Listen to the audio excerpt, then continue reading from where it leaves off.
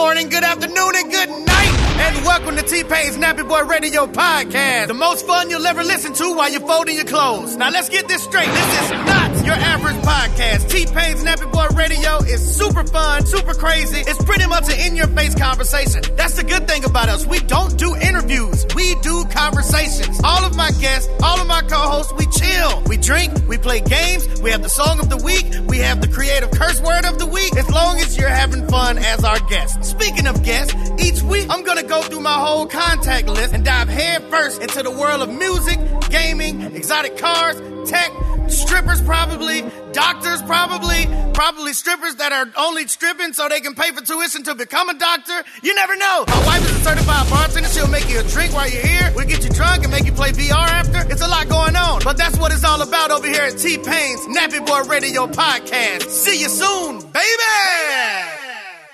Hey guys, today on CarCast, we're going to welcome back our friend Alistair Weaver from Edmunds.com. We're going to get into a few things that we liked this year, a little bit of EV talk, and the final updates on Goldberg's Garage before we head into the new year. Before we get started, here's Geico. Do you own? Do you rent your home? Sure you do. And it can be hard work. You know it's easy? Bundling your policies with Geico. Geico makes it easy to bundle your homeowners or renters insurance along with your auto policy.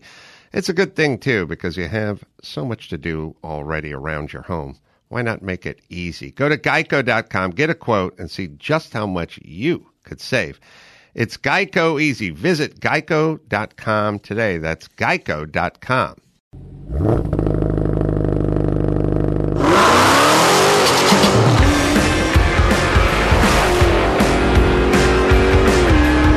Hello, welcome to CarCast. I'm Matt, the moderator, DeAndre, here with Bill Goldberg. Good morning, sir. Hello. Good morning. Just found out my best friend just got married. That's pretty fun. There you go. Start the day off great. There you go.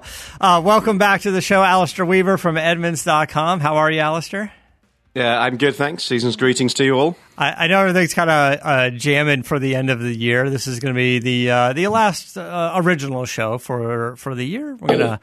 We'll probably edit together either some best ofs or rerun an interview or something that we thought was kind of fun from the past year or so. Or maybe take something from ACS. Yeah. Do I make the best of list, Matt? You do. You make the best of list. That's why we invited you on at the last minute and said, hey, what are you doing tomorrow morning? As you're out with your company boozing it up at your Christmas party. How you feeling this morning? We did karaoke in a Los Angeles dive bar. Yes. And this is a very LA thing, because when I've done karaoke in the past, it's been about 4 a.m. in Japan, absolutely off my face. Now, because it's LA, like suddenly you look around the team and you've got professional singers and everybody's taking it seriously. So there's some amazing performances. I did Oasis Look Back in Anger, if you know your Britpop from the 1990s. Yes. So that's not an easy song to sing. No, or to shout after a JD and Coke too many. But no, it was great. It was great fun. Really nice to have a team together. But it's not my forte. Okay. Bill, you've been out for the past couple of weeks. You've been popping back and forth here to LA to get some work done, filming NCIS Los Angeles, which I know you have friends on that show, and they all drive Dodges, so that's good. Although you said Daniela drives or her husband drives a Lucid. Yeah, I mean, I'll give him a break. He fought he put his life on the line for our country, so he can drive anything he wants. It doesn't matter. Yeah, you're still on the fence with Lucid. And then you pop back over to do filming the Goldberg sitcom as well, and they got you all fancied up in your knee-high socks and your short shorts. I'm just going to say that the line that I have to utter in this episode will create the largest amount of GIFs, GIFs. Yes, no, I gotcha. Ever created from me with me as a character. I can guarantee you that right now. I'm not going to allude as to what I said, but I can guarantee you if it was written by the writers from the Goldbergs and they had me say it as Coach Nick, this is going to be really damning, probably to my to the rest of my work, but it is good. But it's a great comedic series. It's a great sitcom. I know you have fun doing that, and very different from from NCIS, right? So dude, I go from one end of the spectrum to the next. Are you kidding? I'm chasing down mercenaries in one, unload an AK, or unload an AR-15, and then in the other, I'm wearing tube socks, and it couldn't be a wider range of characters. But I mean, at the end of the day, I think that's a great deal. What's more difficult, the action or the comedy? They're both very natural. The comedy is more difficult because I'm surrounded by stand-ups. Everyone is a freaking comedian. Yeah. So I can deal with, high stress situations, acting like I'm killing somebody or hunting somebody down. That's normal. But being surrounded by people that make a living being funnier than you are, it's tough. So, but the fact is they got great writers, and all I have to do is talk. So yeah, but it's more difficult. For sure. And a quick update on the garage. You did a couple of posts. Don't quick update me, dude. This is the end of the fucking year. I've been doing this for 3 years. Yeah. Don't you pull this 2-sentence bullshit on me. I've gone through hell in the last 2 years. And the last 48 hours, I've pretty much culminated the move-in of my garage/gym.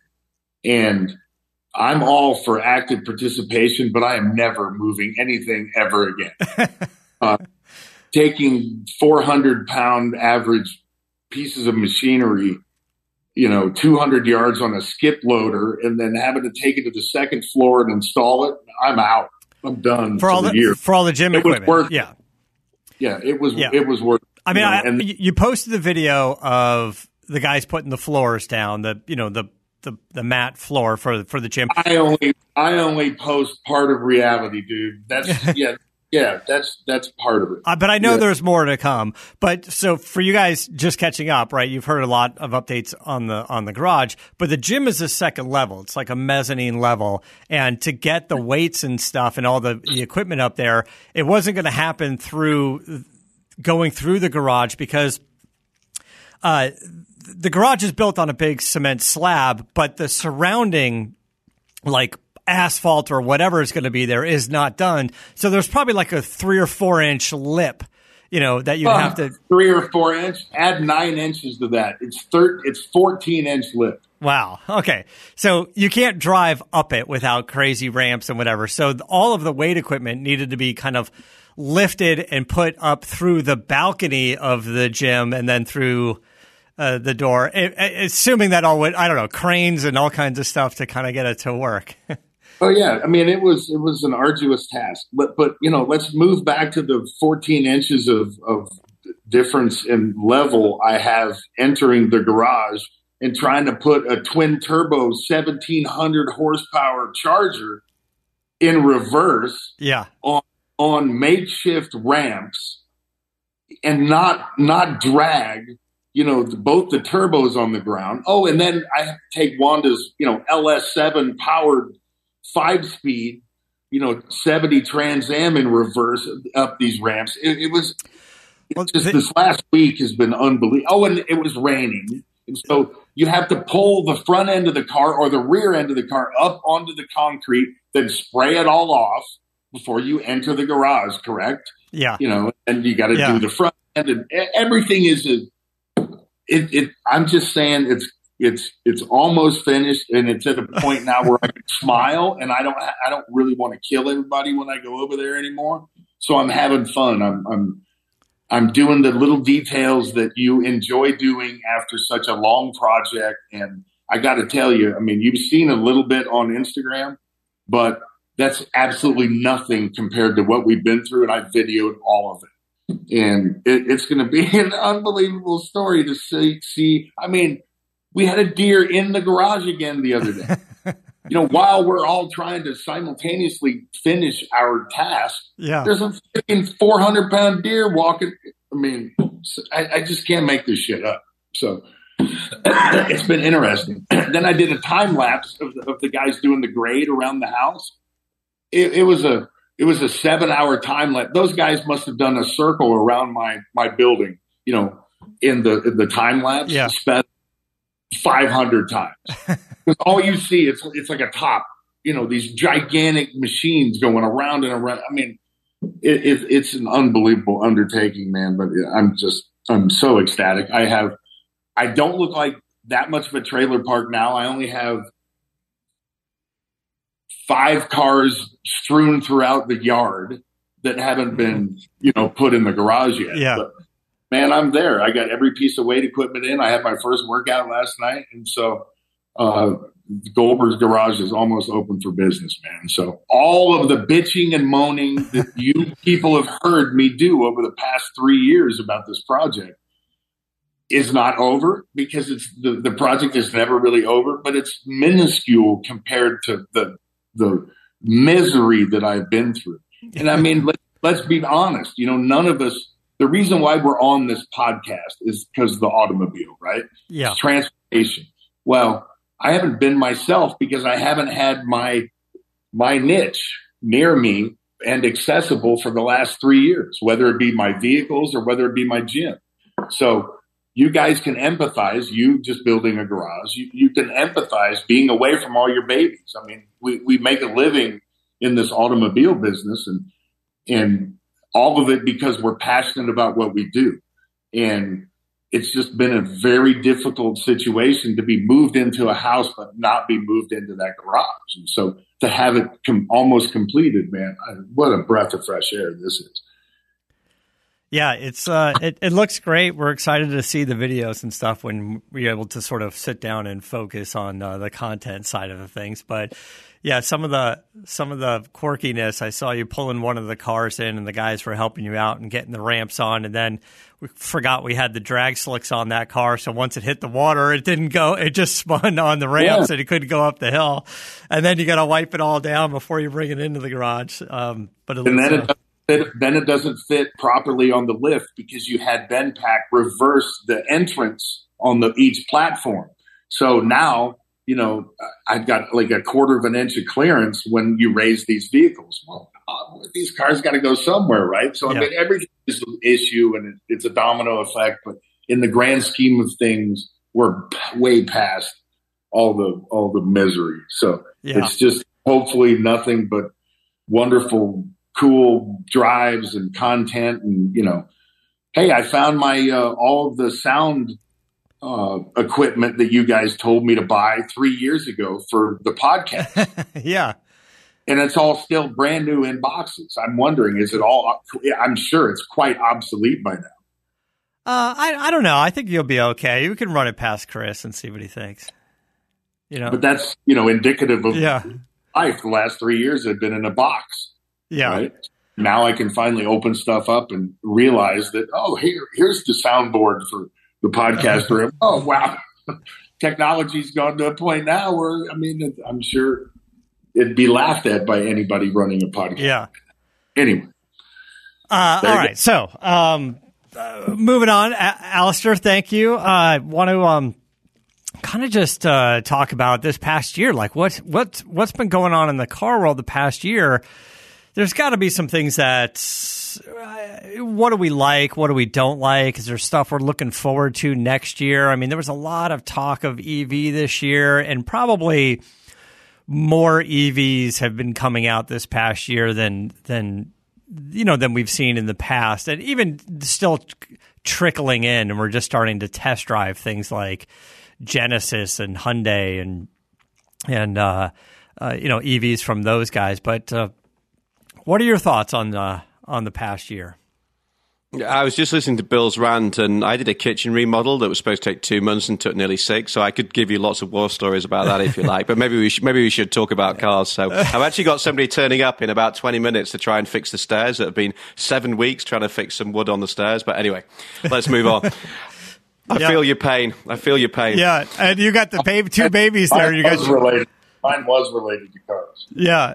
That was all that it was related to. So yeah, I spent 5 months. I spent 5 months living in 300 square feet with 2 tiny children. So anyway, we crack on. Yeah. And there's that. Cars. Yeah, I mean, it's a fascinating time right now. And we come on the show every time. We talk about EVs and the transition, not just new technology in terms of propulsion, but new brands. Lucid, Rivian, Fisker are about to launch. They just started to build their first cars. So it's just a hugely exciting time. Then you've got all the talk of autonomy, self-driving, et cetera, et cetera. So, I've been involved in this game now for 25 years, and I think this is the most interesting period that I've lived through. Kind of, like intellectually interesting, the biggest period of change and how everybody's dealing with that. And, it sort of manifests itself ultimately in the products as well. And, we will see over the next 2 years, it's going to be, all the talk will be EVs. I mean, we're going to see some gas cars come through. Obviously, there's a new Mustang that's coming on stream early next year. That's still gas-powered. But even that's kind of indicative of where the market is, that Ford is telling you this is a new Mustang.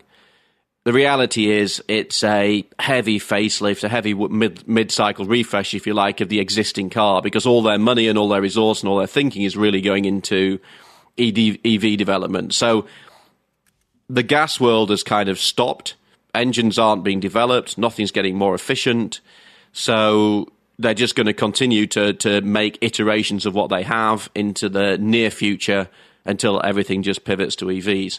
So it's. I was talking to at the LA show to one of GM's VPs of marketing, and he was saying, well, we're just rationalizing the gas range and everything will be about EVs, but we can't afford to have a like 30 vehicle range. So we'll have a handful of gas cars while we develop all the EVs, and slowly but surely we'll turn off the gas. So it's an absolutely fascinating time. I'm curious if we're going to have this conversation and again in 5 years or 10 years and go, we're starting to phase out the EVs because none of it really worked the way we thought it was going to work. So we're bringing back the gas engine or some alternative fuel. Well, do you know what I got out of bed this morning, about to take my daughter to school, realised the Tesla wasn't charged properly, don't have a charger at home, so I had to go to the supercharger. And I was looking at a stat on the Tesla app. In the last month, I've spent $118 at Tesla superchargers, last 31 days. Yeah. And even Tesla's app says that's more expensive than gas. Yeah. It's like, I'm going to tweet it. It's a fascinating statistic. It's like, you spent $118 on our superchargers. The gas price would be $117. So my question is, all the focus, we knew coming into this year and we knew coming into this period that everyone was transitioning because of everything, right? So trying to make that the big sell, but looking at reality and the charging issues, how can these companies truly be fully invested while the infrastructure doesn't support it? I think it's politics, Bill. I mean, if you look at, it's like what happened with diesel in Europe in days ago. Everybody started focusing on CO2s and everybody said, you've got to buy diesel. Then a few years later, everybody said, actually, don't buy diesel. So all the experts at the time said, unless you've got sophisticated cleanup apparatus, this isn't a good call because of all the NOx stuff. But politics was focused on CO2, so the world in Europe went diesel, and now you can't buy it. Nobody's buying diesel anymore. I think the challenge is politics is driving this, not just in the US, but globally. Mm-hmm. So, all the manufacturers can do is build cars to meet the prevailing legislation. If you're not allowed legally to sell a vehicle, you can't sell it. So whatever privately they're thinking about the transition and how fast everything's moving, the reality is, if you're not going to be legally allowed to sell a gas car in Europe after 2030 or 2035, then what do? You got to have a business. But if technology doesn't support it and you're coming up to 2035, laws have to be changed. Yeah. Yeah. Right. And also the political landscape, in the US, if we have a change of president in the next election, what happens then? But the US is a big market, but you're not going to end up building cars for America. To a certain extent you will, but you're not just going to have like every gas car in the States or the Middle East and every electric car in Europe. It's just, it just doesn't really work like that. It's a global industry. You can't tell me that every major manufacturer doesn't have a group of people still looking into expanding what's going on right now as opposed to the future. I mean, they have to just for their bottom line to be prepared. It's just like going into the EV world. The sooner you get in there, the more experience you have and the better product you have. But I think there are opportunities. I mean, we were looking at the Mustang. The Camaro's likely to die as a gas car. The Challenger Charger is dying. So Ford might have 10 years where they're their only gas-powered muscle car in town. They might be looking at that thinking, this is okay. We've spent very little money developing this latest one. We stuck a fancy screen in, made it look a bit like a Chevrolet. And away we go. We're gonna lap this up for the next decade. And listen, and they have the Mustang Mach-E, so under the brand name, which is important for them, they still have EV feeding that. I think one of the most difficult things that the car companies are going to have to really get on board with, and they're getting closer to that, is the whole development cycle of a vehicle is going to have to be much shorter because, as you guys are saying, the rules are going to change quicker than they have been before. To sit around and go, we know what cars are coming out over the next 10 years and what they're going to be powered by and how efficient they're going to be, I think that's off the table. I think they don't have 10 years of room to make those decisions. Because like you said, elections change things. Infrastructure is going to change things. Like at one point when we said, hey, the average miles per gallon fleet for your company needs to be 35 miles per gallon by a certain year, that puts everything on the car companies to make an efficient engine. But now to say a lot of it has to be EV, no combustion at all, that's not all on the car companies. They can develop the cars, but then what do we do with plugging the cars in and getting them charged and that infrastructure? The car companies are going to go, this is not our problem. That's why all they do is keep trying to convince us to get a charger at home and charge it at home, right? Like you talking about going to the Tesla superchargers. I was out at an event this weekend, and it was a late night event, and I was out with Adam Carolla. We were getting back at 2:33 in the morning. I dropped him off at his house in my Lightning. I didn't have enough charge to get home. I have to stop at like a Vaughn's parking lot that's completely closed to get to the supercharger just to top off. I was going to come about 5 miles short, so I just needed to find a charger, and it's fucking pouring rain, and I'm wearing a suit, and it was just like drenched, and it was so cold and miserable, and I just needed to just sit in the goddamn thing for 10 minutes to get like 30 miles of range. It was a shit show at 3 o'clock in the morning. It was like, this is a fucking terrible situation. And the reason why is I had it plugged in earlier in the day at my apartment complex. Normally I charge it at my warehouse, but we used up the charge. I plugged it at my apartment complex, and the chargers that they have there, one, they're very expensive. They're for the tenants, but you still pay, and they're incredibly slow. I mean, you're getting 7 miles per hour of charge, 7 miles of range per hour of charge, right? Quite efficient. So I got in the truck, and I was wearing a suit, and I was like, I'm going to go pick up Adam. We're going to go to this event. And I was like, oh, I've got 60 miles of range, and I know I've got to drive 67 miles. And I was like, and I knew I was going to get screwed on the way back. And if I went to try to charge it on the way there, I wouldn't have made it on time. So, yes, that infrastructure still is a shit show. It just doesn't. Understate. I was talking to Bentley's CEO in the US, and I was like, they're going to obviously switch over to EV like everybody else. I was like, how do you deal with that? Because your Bentley driver does not want to end up. This does not sound snobbish. I think this is just reality. They're not going to want to pull into Walmart at 2 o'clock in the morning because they're running out of charge, or even 6 o'clock at night and sit there for half an hour. I mean, it sounds odd, but that's just not a Bentley experience. It shouldn't be any EV experience. Yeah, no one should have to go through that for transportation. All right, so and now Tesla's doing trucks, like proper trucks, like semis.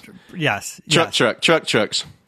And there's a lot of talk about that as well. Like there are semi trucks. Not pickup trucks though. No pickup trucks, just trucks. The semi trucks, the no pickup trucks. Yeah, they've been promising that for years. But listen, the semi truck only came out 3 years after they said it was going to, so they're pretty much ahead of the game, I think, in Tesla terms.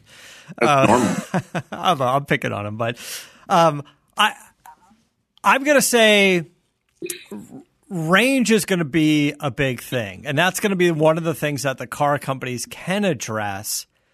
It kind of falls on their shoulders versus infrastructure. My truck is supposed to have 300 miles of range. I've never gotten 300 miles of range. Like I said, I'm sure part of it is driving style. And my commute, like here to the studio or Adam's house or whatever, is up on the 405. For you guys that are in LA, I go up the 405 past the Getty Museum and then back down. So going up that hill seems to take up a lot more battery than coasting down the hill would save me, right? So, he's going over the hill to the, or through the canyons to get to the Hollywood Hills. But look, I charged it to 100% the other day and 251 miles of range. I'm expecting my driving style to dig into my range a little bit, but on a 300-mile range vehicle, I wasn't really expecting a 50-mile hit. And it's been that way since day one. When I bought the truck, took it off the showroom floor, it said $299, and then it dropped to $274 on the next charge, and now it's averaging about $250. That's why I told you that all 5 of the Lightnings that were purchased at Bernie Ford were all. Yeah, they were returned, right? It's not doing what it's supposed to be doing. I mean, I don't know. Like, Allison, what are you seeing as your margin of error? Like, I know you guys test the range and you have your loop, and it's really about the efficiency, and it's supposed to be real world, but I don't know. Like, listen, a friend of mine he's like driving around Florida and he's in a Mustang Mach-E and he's like, I got 11 miles more than what it said it was going to do. I was like, I don't know what you're doing. How are you driving that thing? Yeah, I mean, I was just looking up the our Edmunds EV range test figures on the where's it gone? F-150 Lightning Platinum, which is actually less efficient than the Lariat because Platinum's got bigger wheels and stuff. Yeah, that's They're saying 300. We got 341, but that's on a mixed loop. I think this is the thing, Matt. Like, if you're going up and down grades all the time, if you're knocking around town and you start, our loop is designed to reflect kind of real world driving and sensibly driving. So we're not sort of hammering the acceleration, but we're just driving it to the speed limit, not in a kind of eco driving way, a sort of realistic assessment, but it's designed to reflect highway, just mixed usage. So we tend to normally overperform the EPA, but not for things like Teslas.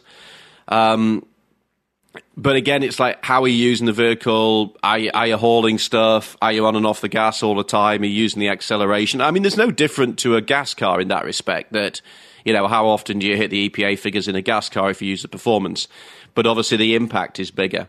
I mean, it's hard because if you made the batteries bigger, the F-150 Lightning's got about a 130 kilowatt-hour battery, which is already very big and very expensive, and that's why it ends up costing a load of money for the extended range.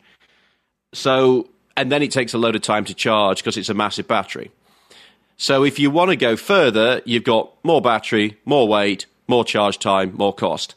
So it's this like constant balancing act. I mean, battery technology will improve, but we're not seeing the seismic changes that we were, 2 or 3 years ago. I don't think it's going to be all on the battery technology. I think there's going to be a huge emphasis on weight reduction. That's going to be the biggest thing we're going to have to go after. I mean, I know like F-150 is like, we're doing an aluminum body and it's, it's 500 pounds lighter or whatever than it used to be. But we're going to car companies are going to have to start looking at weight reduction more than they have in the past. And they look at the largest, organ of the body, right? Like the skin, and they go, well, let's make this skin aluminum, or let's get to carbon fiber or something. But they're really going to have to focus on optimizing, suspension pieces, all the cast aluminum pieces are going to have to be pocketed or something like that for lighter weight. Like you said, my Platinum, it's got a huge 22-inch wheel on it. There's no reason why those wheels couldn't be 10 pounds lighter per corner. I mean, when I went down to HRE and I'm like, what do you got? And they're like, we can do the exact same 10-inch wheel. Actually, it's a little bit wider, or 22-inch wheel, but a little bit wider. And they were about 10 pounds per corner. So about 40 pounds lighter overall in that vehicle. Now, in a vehicle that weighs, I don't know, 6,700 pounds, maybe 40 pounds doesn't make a difference, but maybe it does. I mean, honestly, the big weight's in the battery. So if you can improve the battery technology, you've got to have the batteries. You've got to cool the batteries. You've got to protect the batteries. That's the other thing that we've been talking about in the office is I think the Rivian's the heaviest that we've tested. I want to say that's like 7,400 pounds. Yeah. You get hit by like schoolboy physics, mass, momentum is mass times velocity. You get whacked by something that weighs 7,400 pounds. It's like Bill's spear, isn't it? Like, if he spears you and I, Matt, we're toast forever. But if he hits another guy who's also, I can't remember what you weigh, Bill, but a lot. If you hit another guy of the same weight, it's okay, right? It's not. It's less. It's less. It's less. It's less. But yeah, not okay. But it's you have more cushion to yeah. It's the same thing. Great analogy. Right. It's I mean, it's like we're the Honda Fit by comparison. If you get whacked by a Rivian, it's and not just to pick on Rivian, Lightnings and everything else. Everything is just getting so heavy, and so fast. That, Humvee, the Hummer, right? The new EV Hummer. Oh, man, I mean, that's thing. It's like 10,000 pounds or something. 10,000 pounds, 1,000 feet wide. Yeah. You're right. Like, you take one of those things and you crash into a Honda Fit, and the Honda Fit's just going to turn to dust. It's just going to explode into powder and evaporate. It's right. But also, it's like, wear on the roads, tires, brakes, the efficiency of the vehicle, like the weight's going to be a huge, huge thing, which I guess we should all be talking to Gordon Murray and go, hey, what do we do about this? And maybe he's got thoughts on weight reduction. He seems to be into that. Well, Lotus is going to do an electric SUV in the next year, which is kind of interesting. But, they were all about lightweight and everything else. That was their brand. And even they, it's going to be super heavy just because that's the nature of the technology at the moment. So, yeah, it's a big issue. And if you can get it's all a vicious circle. More weight, less efficiency, bigger batteries, more charging time, more pressure on the infrastructure. And also, you've got to generate all this electricity as well. That's the other thing that people tend to quietly forget about. Yeah, in California, we're not going to be able to do it. So, if you look at the stats today, you've got a market where supply is still a massive problem in EV land. California, it's 17% of the market. The rest of the country, according to our data, the rest of the country is about 5%. So, it's a big market. I mean, like nearly 1 in 5 in California is now an EV. And what would it be if you didn't have the supply problems and if you had cheaper EVs in the market? The average transaction price for an EV last time I looked was about 64 grand. And I think it's 46 for a gas car at the moment, which is a ton of money. Oh, that's a huge difference, though. It's a 20 grand difference. Yeah. Yeah. I mean, that's a significant percentage difference. Yeah. But listen, by the way, if you're in this highly populated area like California, we've seen incentives for solar panels on your house if you have a house, and not many people can afford a house in California, but if you can, I anticipate that's going to change. This EV thing is going to catch up, and then the cost of solar on your house and stuff, or office buildings or garages and commercial places, it's all going to have to drastically come down to make it more efficient for developers, because it's going to become mandated. Anything new that gets built is going to have solar power, or something, because It's going to have to be off the grid. And of course, the electric companies are going to get pissed because they're going to say they're not going to make as much money for their shitty 100-year-old antiquated hardware that they can't maintain and starts forest fires. All the time. Okay, so that being said, what do we like? What came out this year that we like? Right? There's been some interesting things, some interesting announcements. But listen, looking into the future, maybe this Dodge SRT Banshee could be kind of interesting. We'll see how it actually turns out. But they made a big splash with their concept car and the crazy noise that it makes, and we saw it at SEMA, and it's interesting. Who knows what the reality is going to be, but that's interesting. But that obviously was just a big announcement that didn't come out this year. Yeah, what were the headlines? I mean, to me, looking back, I think it's pretty cool that Ferrari came out with that SUV. I mean, what were y'all's highlights of the year? That's a beautiful looking car. Most people when they do the first, you remember the first Cayenne that you could only drive at night? Yeah.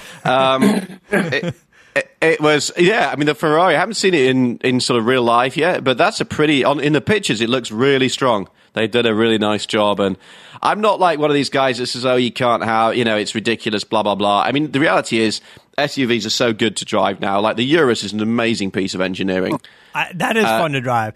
Listen, I was talking to Aaron Hagar. He filled in while you were gone, and his dad wasn't going to do it. His dad's like, oh, Ferrari should be a sports car. He was a little bit old school. And then Aaron was talking to him going, you know what? Dad's like, you want an everyday driver. The SUV is a little bit easier to get in and out of. The Pure Songweight's still going to have the 12-cylinder engine in it, so it's going to sound like a Ferrari. And then the more he thought about it, he's like, you know what? You're right. I think this is going to be a fun thing. So he ordered one up. Beautiful, like that Grigio gray with the Bordeaux interior. It's nice. So yeah, so Sammy Hagar's getting the Pure Songway. I think that's how you say it. I have no idea.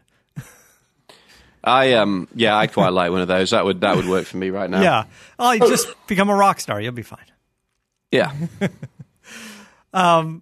Yeah, so that's an interesting vehicle. But what else came out this year that you like, or what's coming out pretty soon? Well, I was going to say the Lightning, but you've just rubbished it having bought one. But I thought that was probably the most interesting and significant vehicle.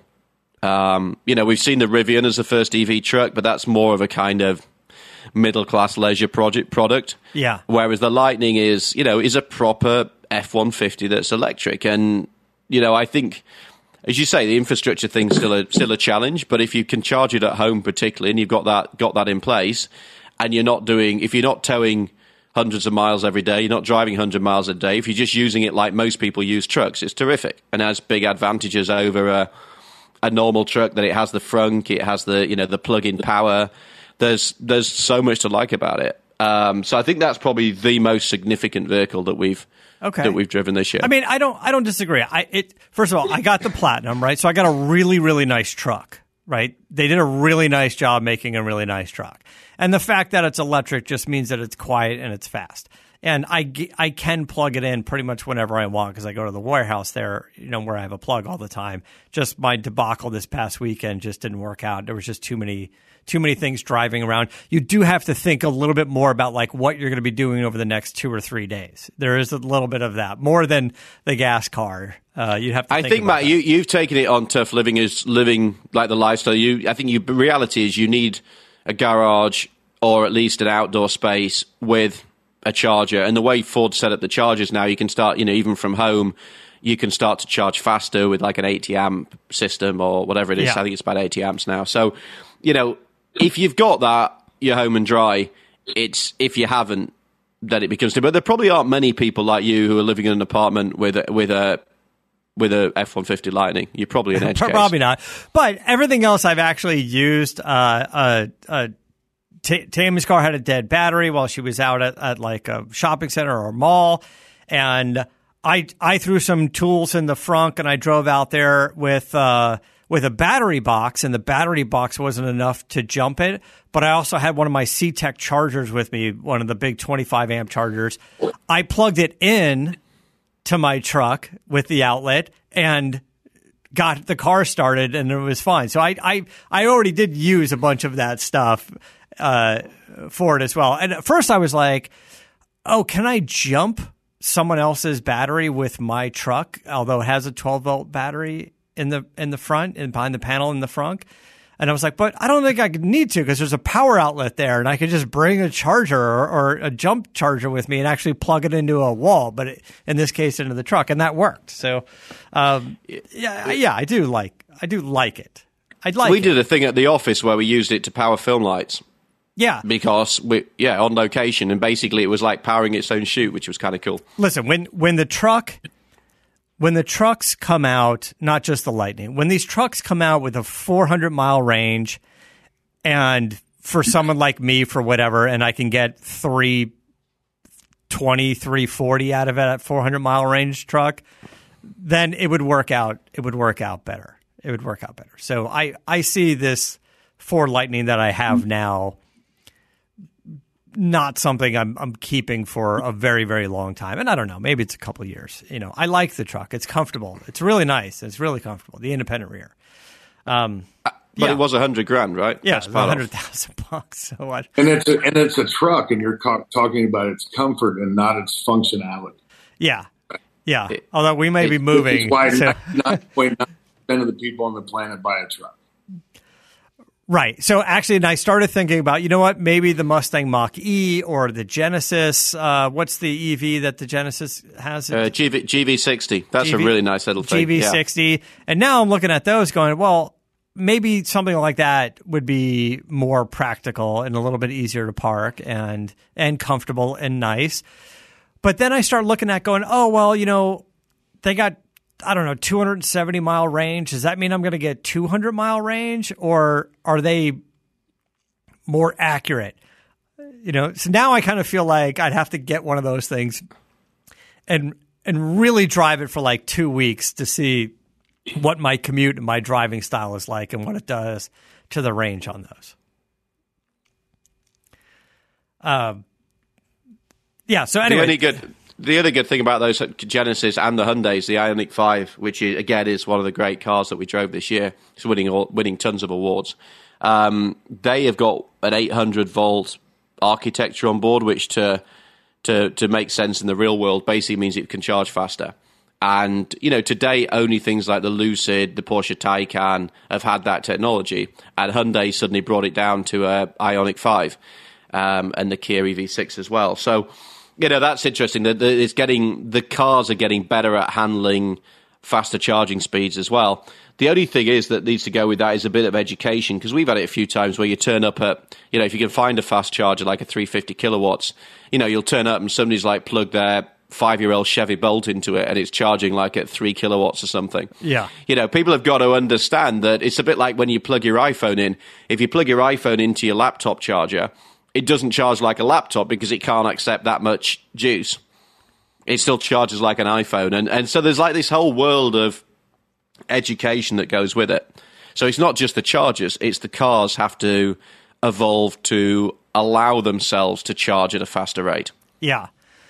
All right. So what else is at the top of your list personally this past year? It doesn't have to be EV. It could be whatever. I saw a new Mercedes S-Class that just came out. That looks gorgeous.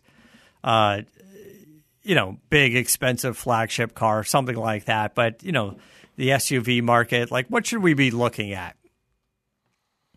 I think there's just there's not been that much where you just look at it and say this is really stand out. I mean, I like things like, the Kia Sportage Hybrid, like from the real world. It's like a really nice family SUV for $30,000. Yeah. How about the Range Rover? Pardon? Range Rover. Oh, actually, I forgot. Range Rover I drove in. There was so much hype, coming out for that vehicle. So the Range Rover's an issue. I went and drove that up in Napa a few months back. It's a beautiful looking thing. I think they've done a fantastic job of making it look distinctive and expensive. And Jerry McGovern, the design director there, I know well, and he's done a terrific job of kind of talking to the kind of luxury market. I mean, the thing is, it's $130,000 plus now. I mean, it's a fortune. But the other thing about it is that now you can get a Range Rover with a 3-row. And apparently that was driven by the US because people said, it was like, if you want a 3-row, buy the Discovery. And everybody went, we don't like that stupid number plate. And also, if I say I've got a Discovery, everybody thinks my business is failing. So, yeah. So it's like, well, let's buy that. So now there's a 3-row Range Rover. And I really like it. It's like, objectively, is it better than something like a Mercedes GLS that's quite a lot cheaper? Probably not.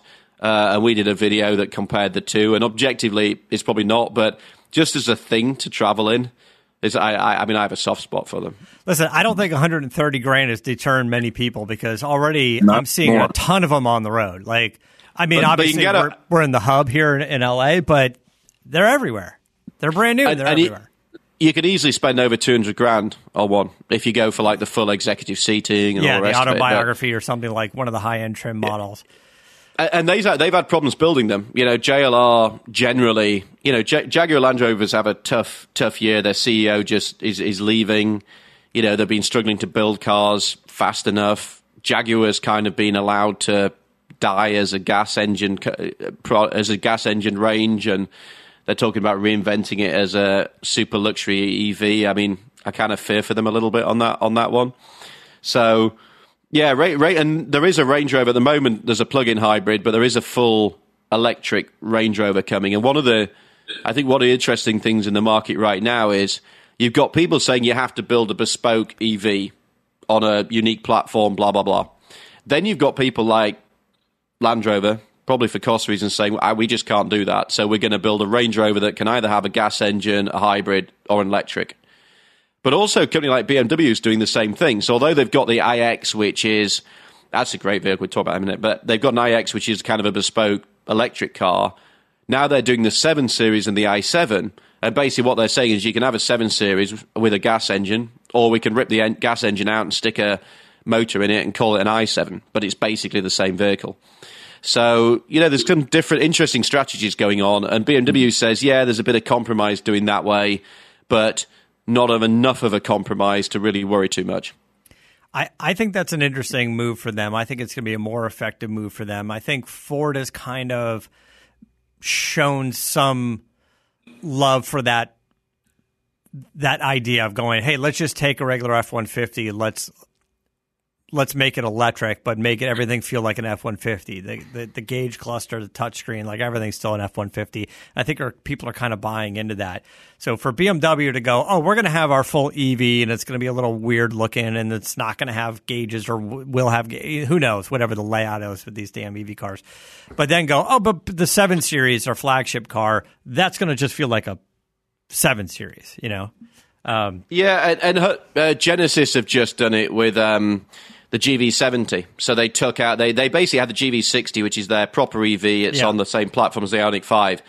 And they said, we're going to do electric version of the GV70. So, well, why are you doing that? Because they're basically the same size, or certainly the interior space is the same. Yeah. And they were like, well, a lot of people don't want one of these, like, electric cars. They want a car with a motor.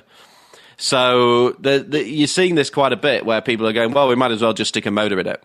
So Genesis are going to end up with 2 cars that are basically priced the same, that are almost the same size, but one of which is like a electric new age thing, and one of which is kind of like a traditional SUV, but electrically powered. So it's kind of, that'll transition away, but I think there's a big recognition. And if you look at what Toyota's done with the BZ4X, which is a stupid name and not a very good, appealing car, they basically said, we're going to build an electric Toyota rather than build like an EV. And so they've come up with something that's a bit like, but actually will probably appeal to an army of, people who've always bought Camrys and RAV4s and everything else. Alistair, I know we're kind of running out of time with you here. We always appreciate you being on the show. So have a good holiday. Have a good New Year. Edmunds is going to be coming out with their top picks as well. When do you guys have that scheduled? We have that scheduled. Yes, stand by. I can barely contain myself with excitement. January the 18th is the launch of some of our awards. So I'm not going to give any more away than that. But we have an awards program that's launching in January. So we're actually working behind the scenes super hard on that at the moment, and that's really exciting.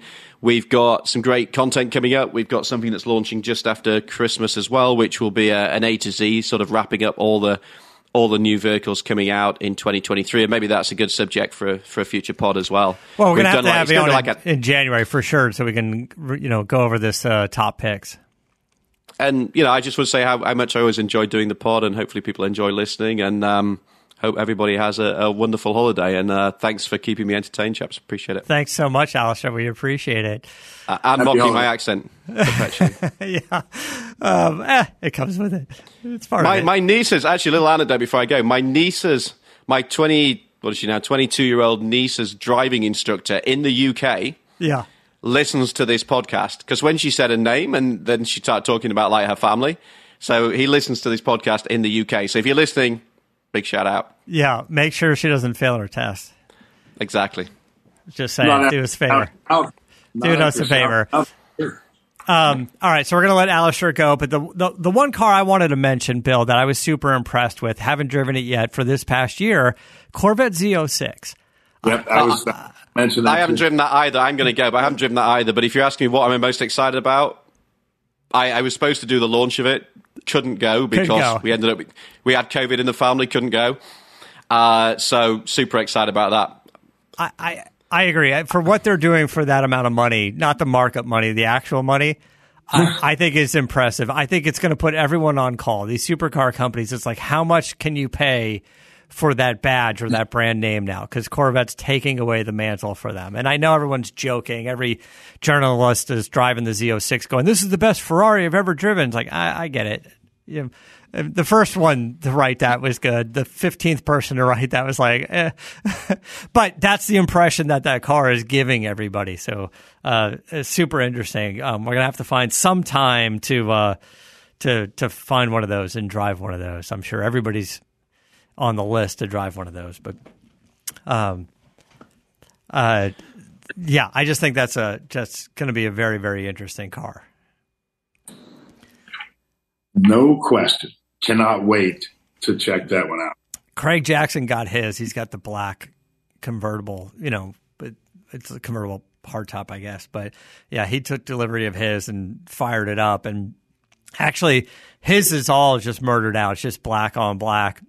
Oh, yeah. Which I was actually a little surprised for him. I thought he would have, because he does like a lot of throwback colors and some paint to sample stuff. And, he's got his GT500 that he custom ordered in the green to match his Green Hornet, like Shelby GT. But I think this is more indicative of who he is right now, because I think he wants to drive this car all the time. I think he does want to drive this car. Yeah, I think this is going to be his go-to sports car. I'm sure he's got a nice daily like SUV or something, right? It's a little practical, little less flashy, but I think you're right. I think he's going to actually really end up liking this Z06. It wouldn't surprise me if he at some point gets two of them. That one that he doesn't touch, that's maybe in a flashy red or something, and then his black he's way ahead of us. I'm sure he's way ahead of us. He's run all of that through his mind. Yeah, there's not many ideas we're gonna put into his head for these types of things. He's got it already planned out what he's gonna be doing. But I'm actually excited to kind of chat with him about that car, because I know, maybe come January at the event when we see him, he's going to have thoughts. He's going to have seat time. He's going to drive the shit out of it. He's going to drive the shit. I hope he does. I'm sure he will. Okay, so let's wrap this up for the year. We appreciate you guys listening. It's been an exciting year, and we've got a lot more planned for the future. And I think over the holiday break, I want to grab the interview that Adam did with Jay Leno, and we'll put that up as a CarCast episode. So producer Bill or Ben Bill's right here. But Ben, make a note.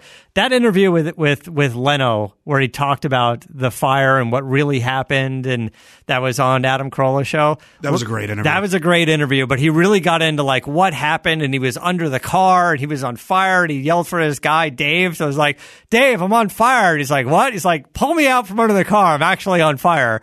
And then I can see it now. And like what he had to do, the treatment, and the amazing doctors, even just the medical treatment that talk about advancements in technology, what they're able to do. To Jay's credit, though, Jay told a great story. He made it entertaining and kind of downplayed, I think, the pain factor. But I can't imagine how much fucking pain he was in during that, what they had to do to get him all wrapped up. Anyway, let's post that during the holiday break. We'll cut that in because that's a great story. You guys want to hear that because we love Jay and he's such a big, he's simpatico being an enthusiast in this space. So we want to make sure he's good. All right, so we'll look for some updates for you on Instagram. See what's going on over the next couple of weeks. See what Santa brings you guys. As long as Santa doesn't bring me another trade working on my garage, I'm gonna. Yeah, right. Your movie Santa Sleigh. I know you've got that in your garage, and it's funny because after you mentioned it in one of your videos, I think Ralph Gilles or somebody posted he was taking a photo with the modern Challenger sleigh. Yeah, I was like, that's why you don't have it. They have that shit in their lobby. They have that thing in their headquarters or something. I thought Little Nas had it. Remember when he kind of stole the concept and did a commercial last year with some product? But he used the sleigh. He used the sleigh. Yeah. Yeah. I didn't know that Dodge probably had another one. But, yeah. One of these days, man. And don't be surprised if I don't get my hands on it. Yeah, that's what I'm saying. Just wait a beat or two until they're done with it. But they brought it out to the auto shows and stuff in the past. So, okay, listen. Well, I will suspend it from the beams like I am going to do the first one. Yeah. Well, enjoy the new gym. You got it, my friend. Happy New Year. Happy holidays to you, to all the listeners. Thanks for tuning in. And just wait till 2023. It's going to be a fun-packed automotive year. That is for damn sure. And I cannot friggin' wait. Thanks, guys. Until next time, keep the air in the spare and the bag in the wheel. For the latest updates and call-in times, follow the show on Facebook, Twitter, and Instagram at CarCast Show. If you'd like to write in, fill out the form on CarCastShow.com. And don't forget to give us a nice rating on iTunes. CarCast is a Corolla digital production and is produced by Chris Loxamana. For more information, visit CarCastShow.com.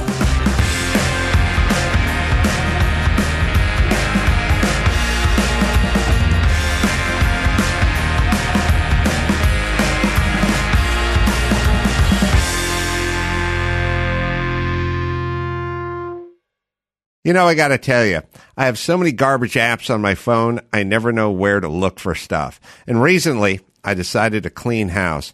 All the junk and clutter gone. This leaves me with my most cherished apps. The ones that can do it all. Like my Live One app. Music, events, news, podcasts, comedy. Oh, and actual musical stations curated by humans, not those robots hanging out on Bezos's yacht. All this on one tiny little place on my phone. I've become such a fan of the app, we here at the Adam Carolla Show will give you 3 months free. Jump on to liveone.com/Corolla to lock in your deal today. And with inflation at an all-time high, this is a huge savings. liveone.com/Corolla for 3 months plus for free. No ads. Do you own? Do you rent your home? Sure you do. And it can be hard work. It's easy. Bundling your policies with Geico. Geico makes it easy to bundle your homeowners or renters insurance along with your auto policy. It's a good thing, too, because you have so much to do already around your home. Why not make it easy? Go to geico.com, get a quote, and see just how much you could save. It's Geico easy. Visit geico.com today. That's geico.com. All month long on Pluto TV, stream the biggest Tyler Perry movies free. Watch your favorites like Medea's Witness Protection and Medea's Big Happy Family. Join Tyler Perry as he goes on a couples retreat with Sharon Leal in Why Did I Get Married? Or Idris Elba and Gabrielle Union in the Tyler Perry directed film Daddy's Little Girls. Plus, Pluto TV has hundreds of channels with thousands more movies and TV shows. Available on live and on demand. Download the free Pluto TV app on all your favorite devices and start streaming now. Pluto TV. Drop in, watch free.